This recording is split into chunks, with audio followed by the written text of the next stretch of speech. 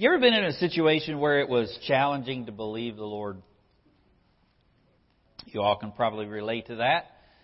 I think it's challenging. You're challenged to do that on a daily basis with life. It's always a challenge to believe what God says when you feel differently, when the circumstances around you seem to say the opposite of what God's Word says. I can remember the very first week in the office at Timberlake. Those of you who are around know that was a rather challenging time. And here I came to the church thinking that everything is fine, there's no issue, and then issue after issue begins to crop up the very first week. It was about 3 days into my time at Timberlake when I got handed the budget for Timberlake Christian Schools that had $400,000 in the red when it was supposed to be about $100,000 in the black. A $500,000 swing from when I was in the pulpit committee in the time then. And of course, it's nobody's fault. It's a matter of enrollment. You don't really know what you're going to get. But what we got left us $400,000 in a deficit position. I don't even know all the employees' names over there. I don't even know how much money's in the bank, much less how we're going to dig out of a hole with the system up and running and payroll moving. And in those situations like that, you're challenged. Tracy carried me food that first week, and I found myself saying, all right, Lord, you led me into this situation, and you're going to have to lead me through this situation. And yet the circumstances it was challenging to believe the Lord. There are also other times I can think when I was just sitting over there thinking about last year with a situation that happened over at TCS with the little girl. We had many different voices. Christians saying what you need to do is just apologize for what you've done. You need to play the media, the public. This thing has gone viral with this little girl, and you're on the wrong end of this one, and you just need to save face and go out there and say you made a mistake. And we prayed and asked the Lord whether we had done that, and the answer came back, no. We did the right thing. We were caring, we were loving, we stood on the Word, and so we did right. And the challenge in that situation is your school is going to lose a bunch of enrollment, and then how are you going to pay people? And you feel personal responsibility for that, and it's very, very weighty. It's challenging in those moments, whether you're going to believe the Lord or whether you're going to believe what could happen based upon the circumstances. Last week we saw Moses had to learn that God takes obedience seriously. The Lord woos Moses to the point of agreeing to go, and He prepares him and equips him even through those rejections. And now Moses learns the lesson of obedience. It's required for the Lord's servants. Now today you're going to see how Moses in Israel faces the challenge to believe God in circumstances that can tempt a person to doubt. In chapter 5, that's where we're going to be this morning, in the book of Exodus, God has actively begun to deliver Israel. Now this is the first time that Moses and Aaron are going to go before Pharaoh, but God has been delivering Israel for several chapters, all the way back to chapter 1. Chapter 1 tells us that the Lord hears the cry of Israel. In chapter 5, God has already actively begun to deliver Israel. He's heard their prayer. He's raised up a deliverer. He's set the plan in motion. Moses is on his way. And obviously the people don't know that. And whenever the plan gets started, things don't get better. They get worse, don't they? And the people then must choose who to believe. Do they believe Pharaoh or the Lord? Do they believe their circumstances or the words that Moses is speaking on behalf of God. And Israel is going to learn in chapter 5 and the chapters forward that their problem is not the bondage of Pharaoh. Their problem is believing God. That's their basic challenge. Before God can advance His plan, before He ever leads Israel out, God could just in one fell swoop just obliterated Pharaoh and the people could have walked right out of Egypt, but that's not what He chose to do, because Israel needs to learn that Pharaoh isn't Israel's problem. Israel is Israel's problem. The issue isn't the trial, it's their lack of trust. They need to learn to trust God. And while Israel doesn't like it, and you don't like it, and I don't like it, the way we learn to trust God is being challenged in our faith. Things come that lead us, tempt us to doubt.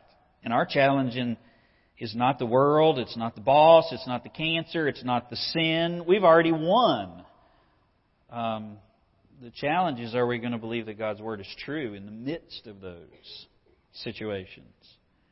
Israel needs to learn this lesson now, right out of the gate, because the trials aren't going to get less difficult, they're going to get more difficult.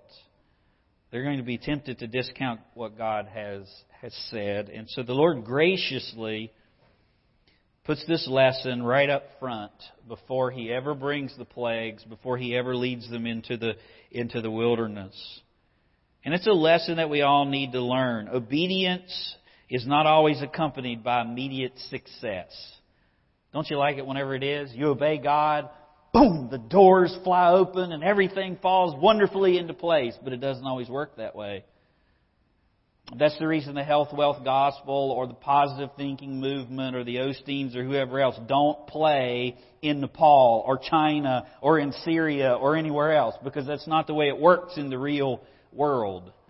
Life is not all a bed of roses. It's not all success and prosperity.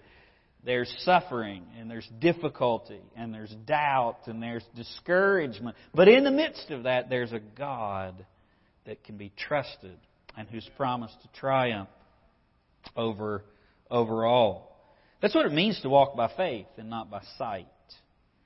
Israel needs to learn what it's like to believe God when their senses perceive something other than what He's saying to them. Well, if you're not there, open to Exodus chapter 5. And we left off at the end of chapter 4. And we left off with that story about Moses and Zipporah, how she really rescues Moses and is a contrast of obedience to his disobedience. And in verse 27, you really get the on-ramp to chapter 5. So listen to Exodus 4:27. The Lord said to Aaron, "Go into the wilderness and meet Moses." And so he went and met him on the mountain of God and kissed him. And so Moses told Aaron all the words of the Lord who had sent him, and all the signs which He had commanded him. Then Moses and Aaron went and gathered together all the elders of the children of Israel, and Aaron spoke the words which the Lord had spoken to Moses. Then he did the signs in the sight of the people. So the people believed. And when they heard that the Lord had visited the children of Israel, and when He'd looked on their affliction, then they bowed their heads and worshipped. Key words: Israel believed, and Israel bowed their heads and worshipped. It seems like a great start, doesn't it? Here's Moses. He's rescued. He meets up with Aaron. Aaron says, "Moses, wonderful to see you. Let me tell you the story I've got to tell you." So they go together to the elders of Israel, and they hear and they see and they say, "Our prayers have been answered." When they heard that the Lord was concerned about their affliction, they bowed and worshipped.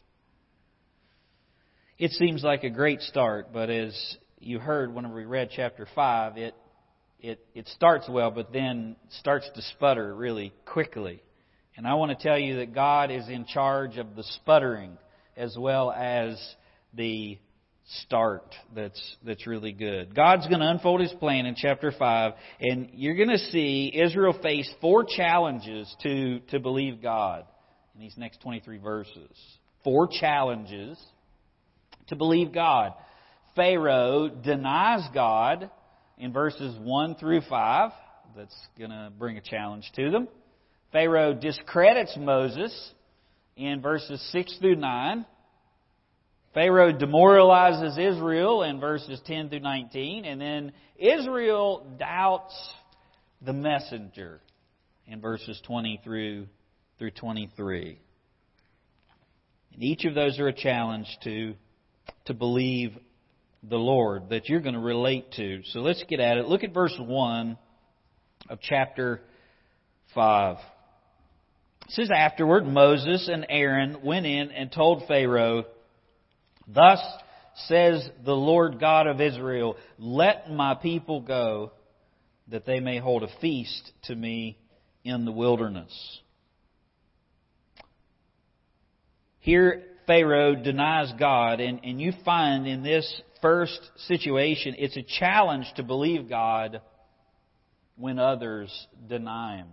It's a challenge to believe God when others deny Him. I'll have a statement like that for you for each of these challenges. It's a challenge to believe God when others deny Him. I mean, here in this very first chapter, you see Moses and Aaron going before Pharaoh, brimming with confidence. I mean, the plan is coming together. God was on their side. The people who once rejected Moses now listen to Moses and follow Moses. They believe, they bow, they worship.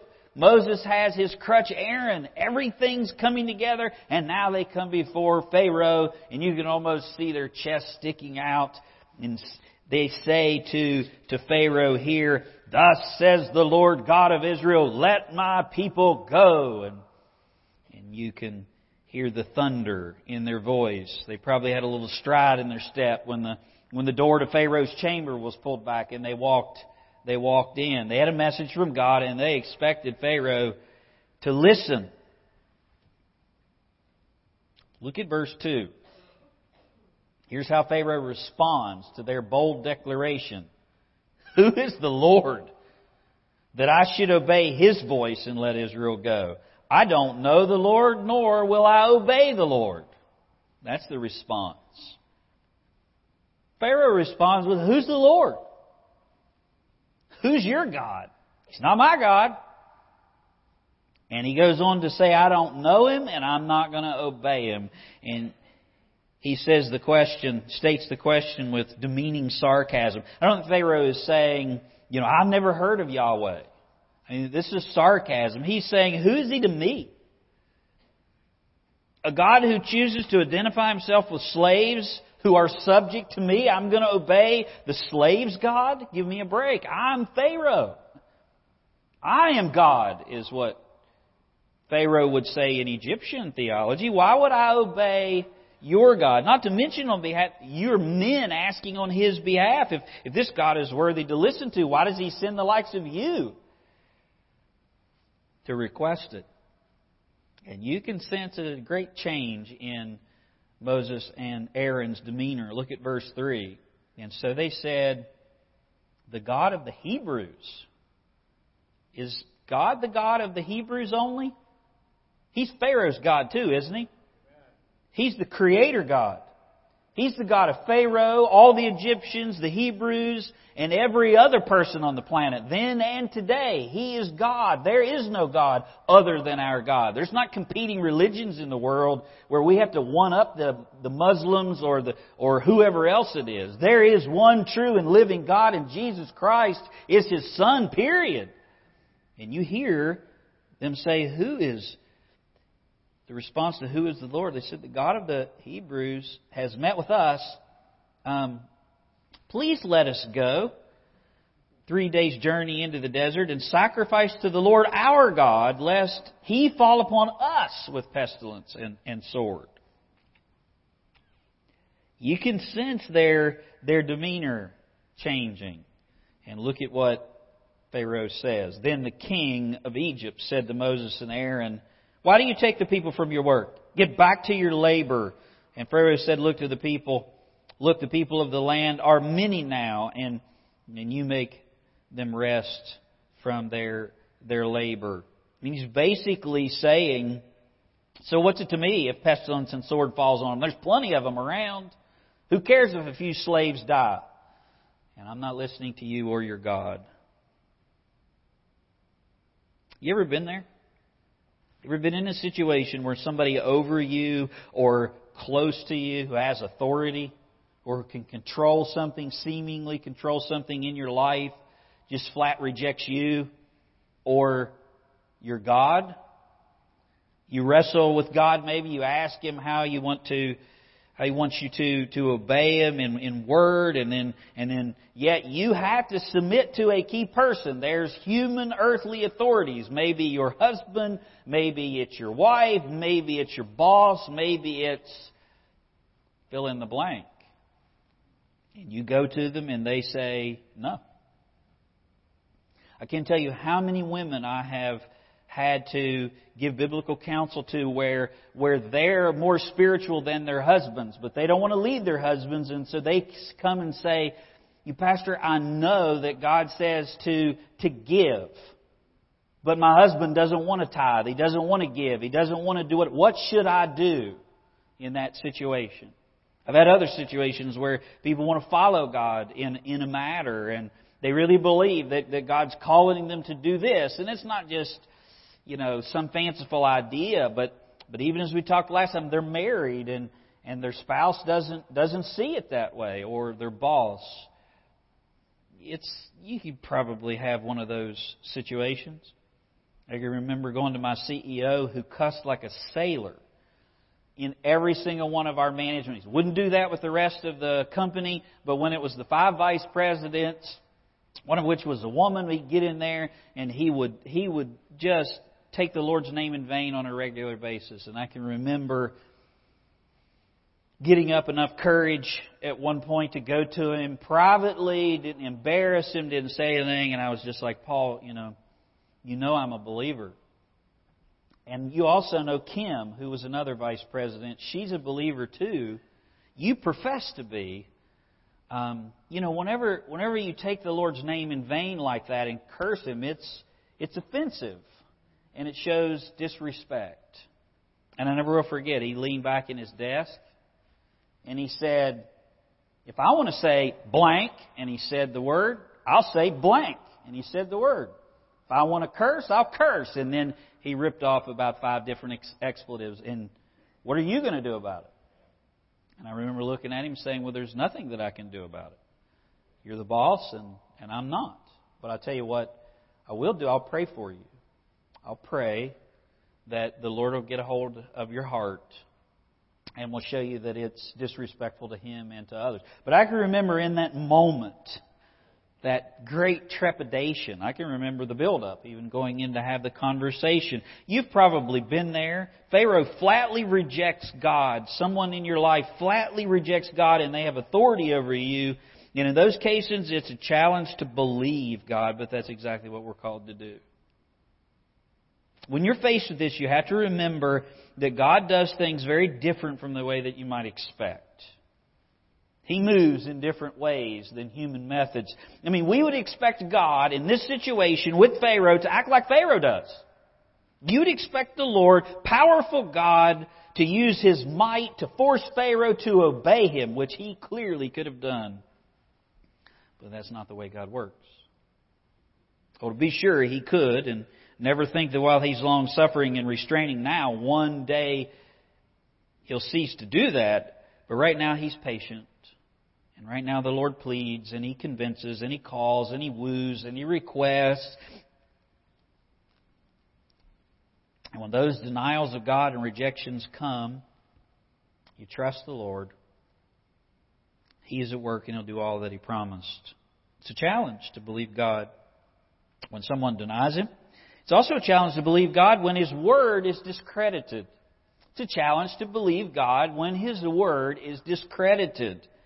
Pharaoh goes from this situation, and his immediate goal is to discredit Moses. Look at verse 6.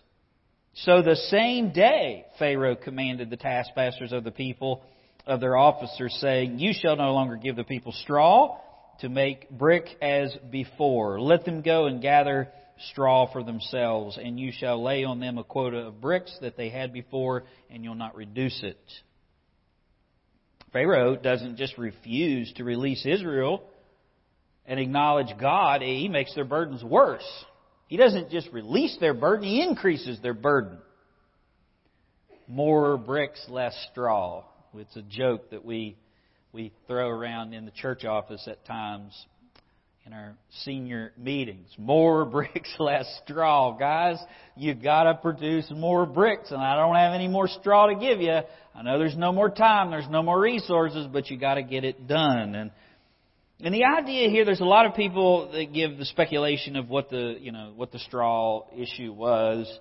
Did the straw make the brick stronger? Did the straw allow for less clay to be used? The straw probably did all of those things, but the straw was key.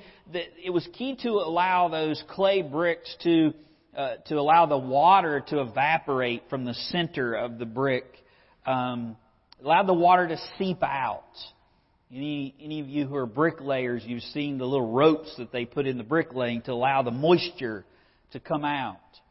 And the straw in the midst of the bricks allowed the brick to bake in the sun and to dry evenly. You ladies ever put a cake or something in the oven, and in the middle, the challenge is to get it to bake evenly rather than burn on the outside and leave the inside, doughy. It's the same way with the bricks. And the straw in there allowed the water to seep out and to do so evenly. If you didn't have the straw, you had a lot more broken bricks because they would just crack. And without the straw, you had twice as many broken bricks than you had. And so when Pharaoh stopped giving them the straw, it not only meant that Israel had to go out and find straw, and you'll notice if you read there, they couldn't find good straw. They had to find stubble, substandard straw, which led to substandard bricks, which led to more breakage. And so Pharaoh increased their labor on both ends. Finding straw, they had to settle for stubble, and they had to produce more bricks. Now, why does Pharaoh do this? Why does he do it? To be mean? Well, of course he's a mean guy, but the text tells us. Look at verse 9. Let more work be laid upon them, that they may labor in it, and let them not regard false words. You know why Pharaoh did what he did?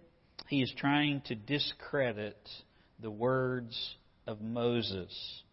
Do this so they'll not regard false words. Laziness is a sin.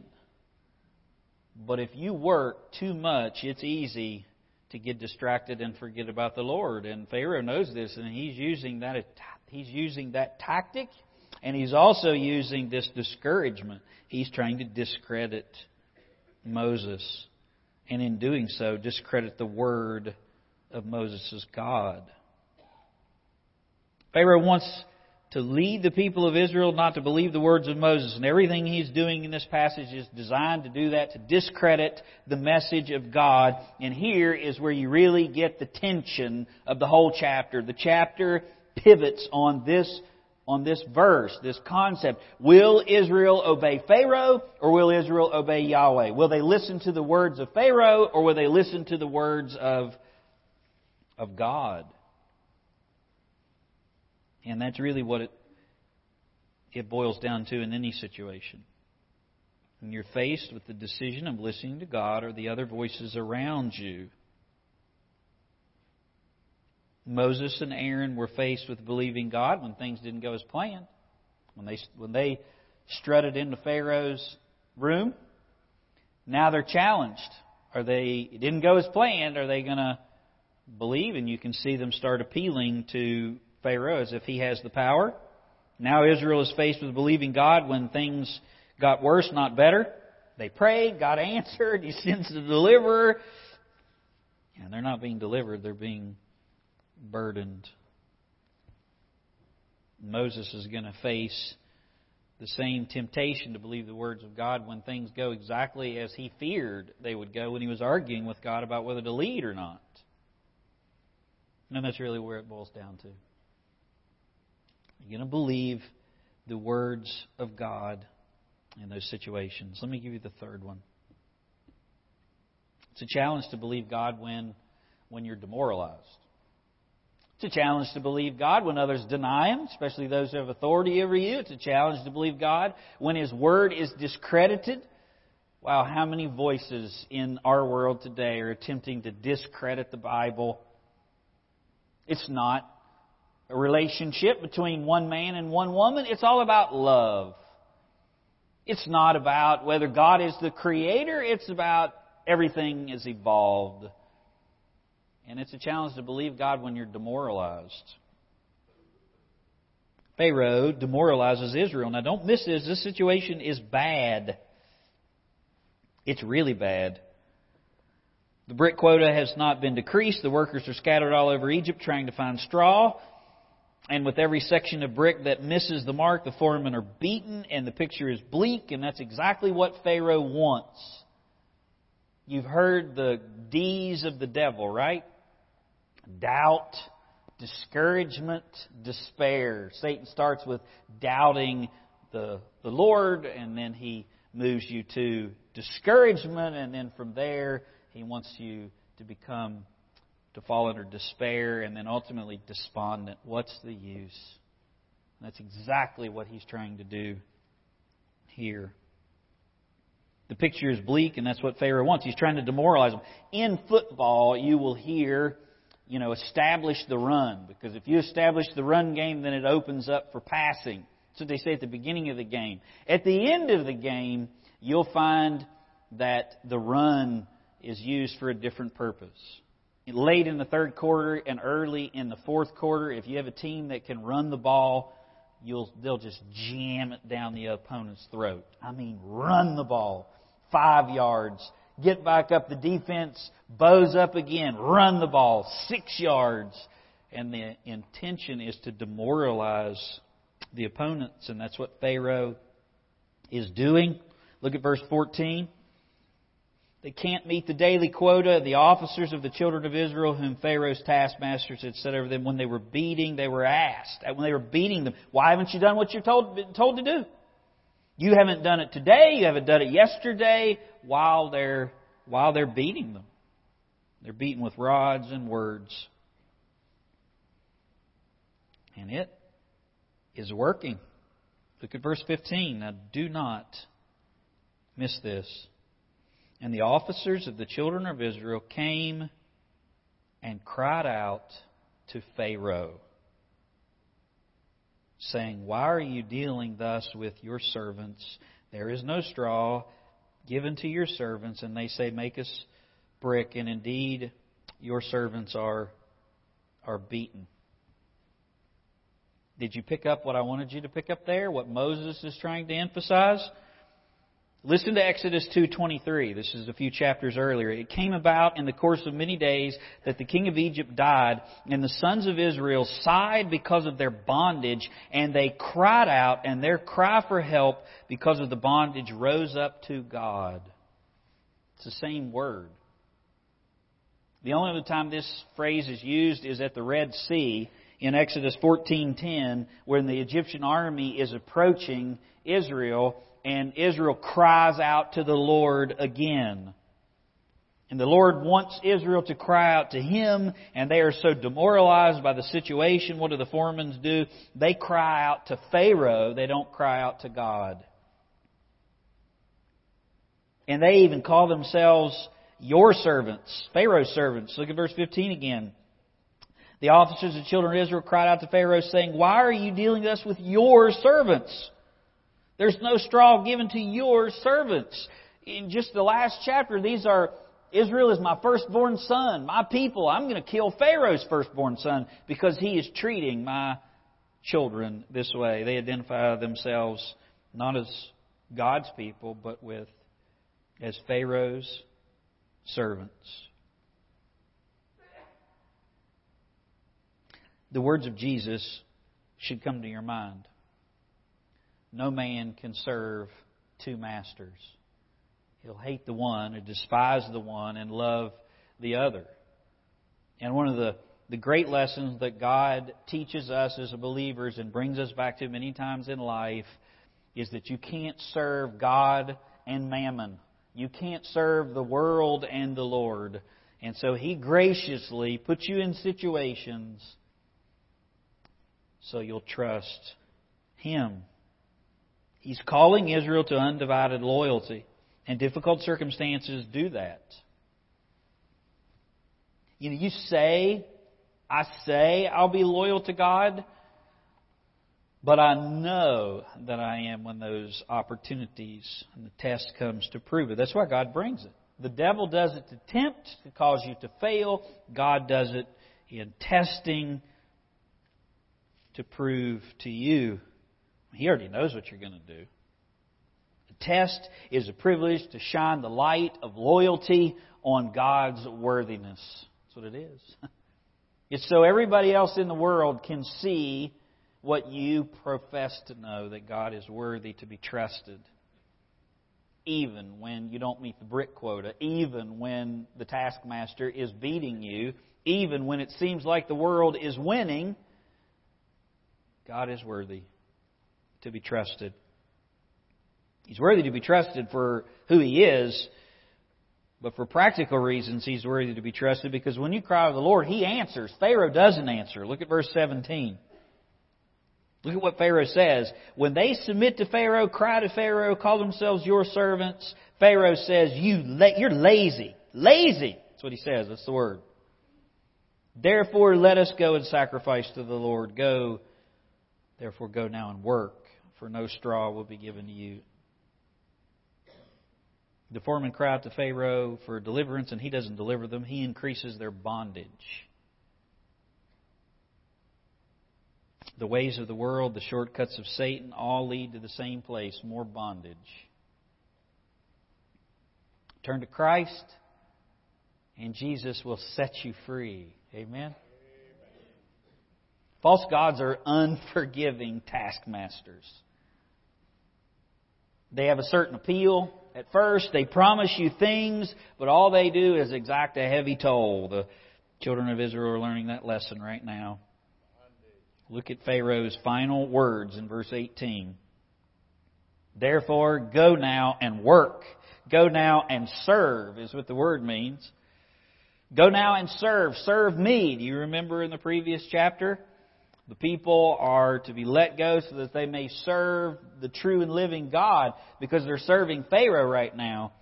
If it wasn't plain enough that the real battle here is between the gods of Egypt and the one true God, the Lord, that ought to seal the deal for you. Pharaoh is demanding Israel do the opposite. Rather than serve God, serve me. And that's exactly what sin and Satan demands.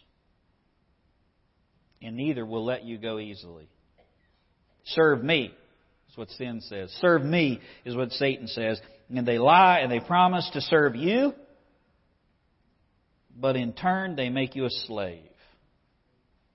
It doesn't matter what it is, all the world has to offer, all of the promises. It promises to give you something, and then once you take the bait, it takes everything. Alcohol promises to serve you with a good time or some relaxation, and then it enslaves you and gives you nothing but hardship and headache. Money promises to serve you with freedom and security, but if you chase it, if you turn to it, it enslaves you with labor and a bottomless pit. It's never enough. There's never enough. And yet the Lord Jesus says, take my yoke upon you, for my yoke is easy and my burden is light. Serve the Lord, and all these other things that you need will be added unto you. But that comes with a choice. And choose this day. Will you serve sin and Satan, or will you serve the Lord?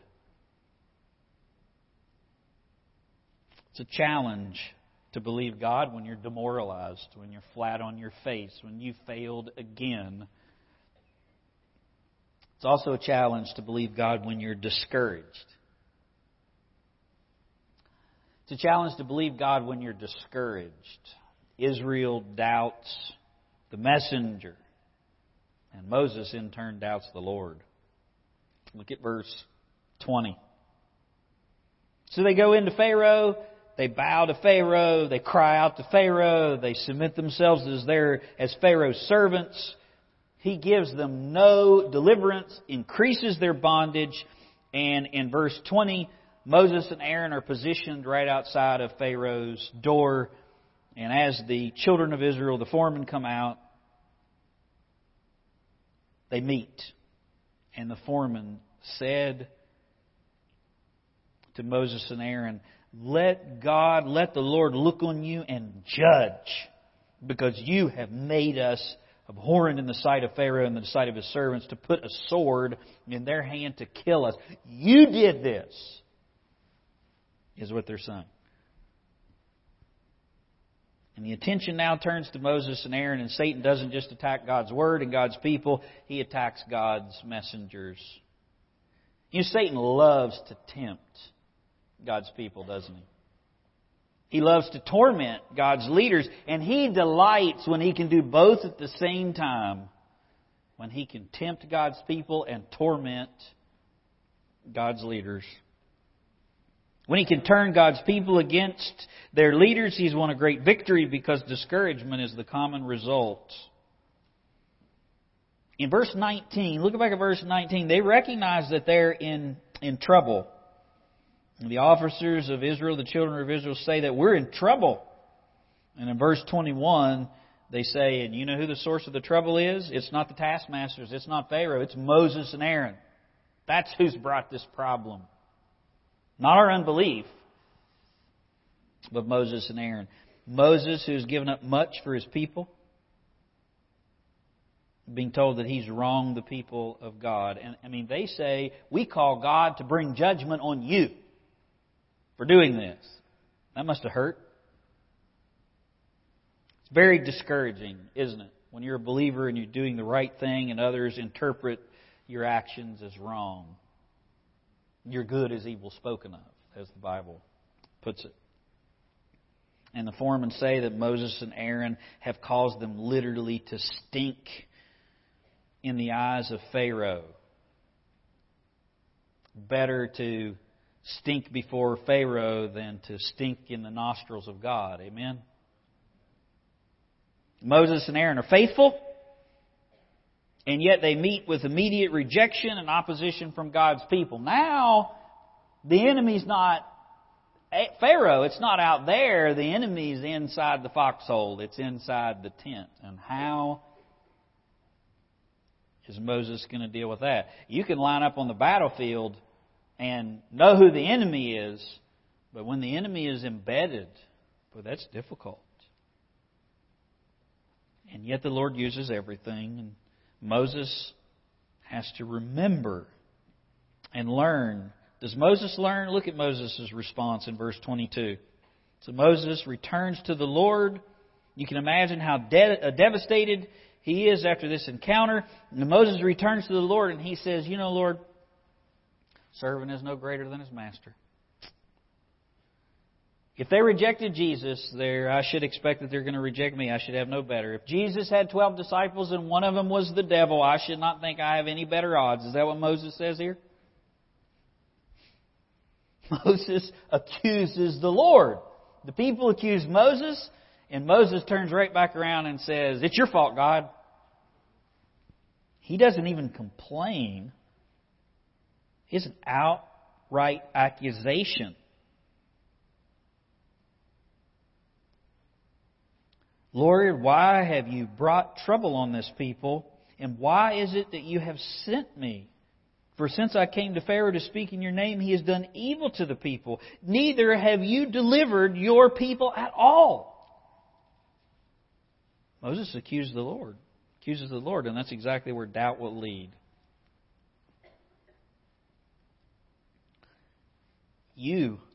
Why did you harm these people? Moses says three things to God. You're responsible for this. You shouldn't have sent me. You failed to fulfill your promise, and you've made things worse. Now you say that with great fear and trepidation. You may not even have the ability to utter those words to God in prayer, but you've thought it in your heart before. Moses here is acting as if he is the one with the heart of compassion for the people, not the Lord. Now remember, this is the guy God had to convince to even go to begin with, right? What does Moses say? Oh yeah, I see the people suffering. I'm willing to lay down my life for them, God. Moses says, send somebody else. And now Moses is going to the Lord. I came, I did what you wanted me to do, and you have brought evil on the people. I'm the caring one here. And we often do the same thing when we face trials. We face trials. We see those that we love face them. Our first reaction is to think, Lord, how could you have done this? Lord, I did everything right. Everything I knew to do with my kids, and they still went south. Lord, why? Ligon Duncan said, for a moment, Satan blinds us with the deviousness and wickedness of our own hearts and lets us believe that we are more compassionate than God. And that's precisely what Moses is doing here. Lord, if I were God, I wouldn't do this. And yet only a few days before, Moses had to be coached to come to the aid of his people.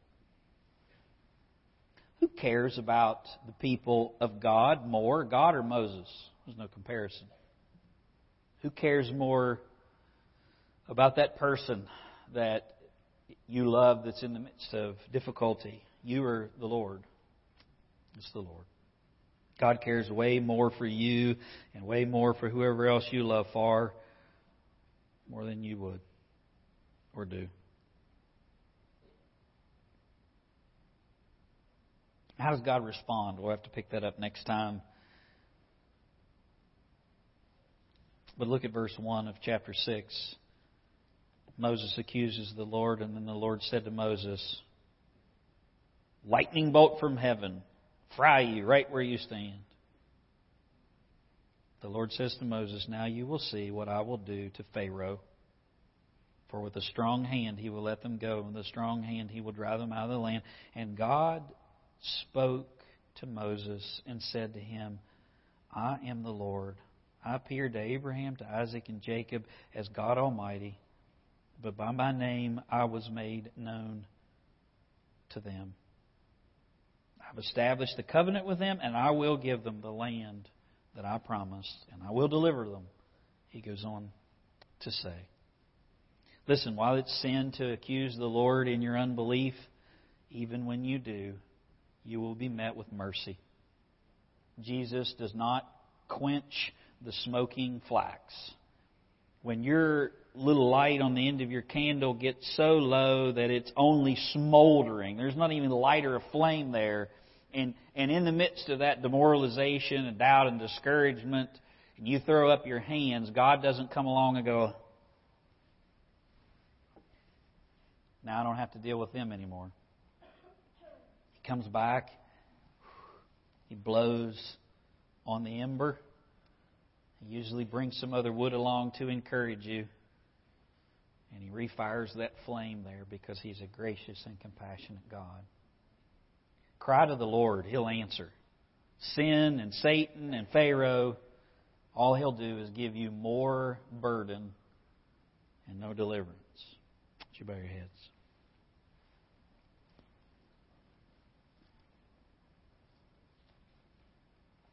The whole story of the book of Exodus is so that people will know the Lord. Egypt will know that Yahweh is God. They'll know through sovereign judgment.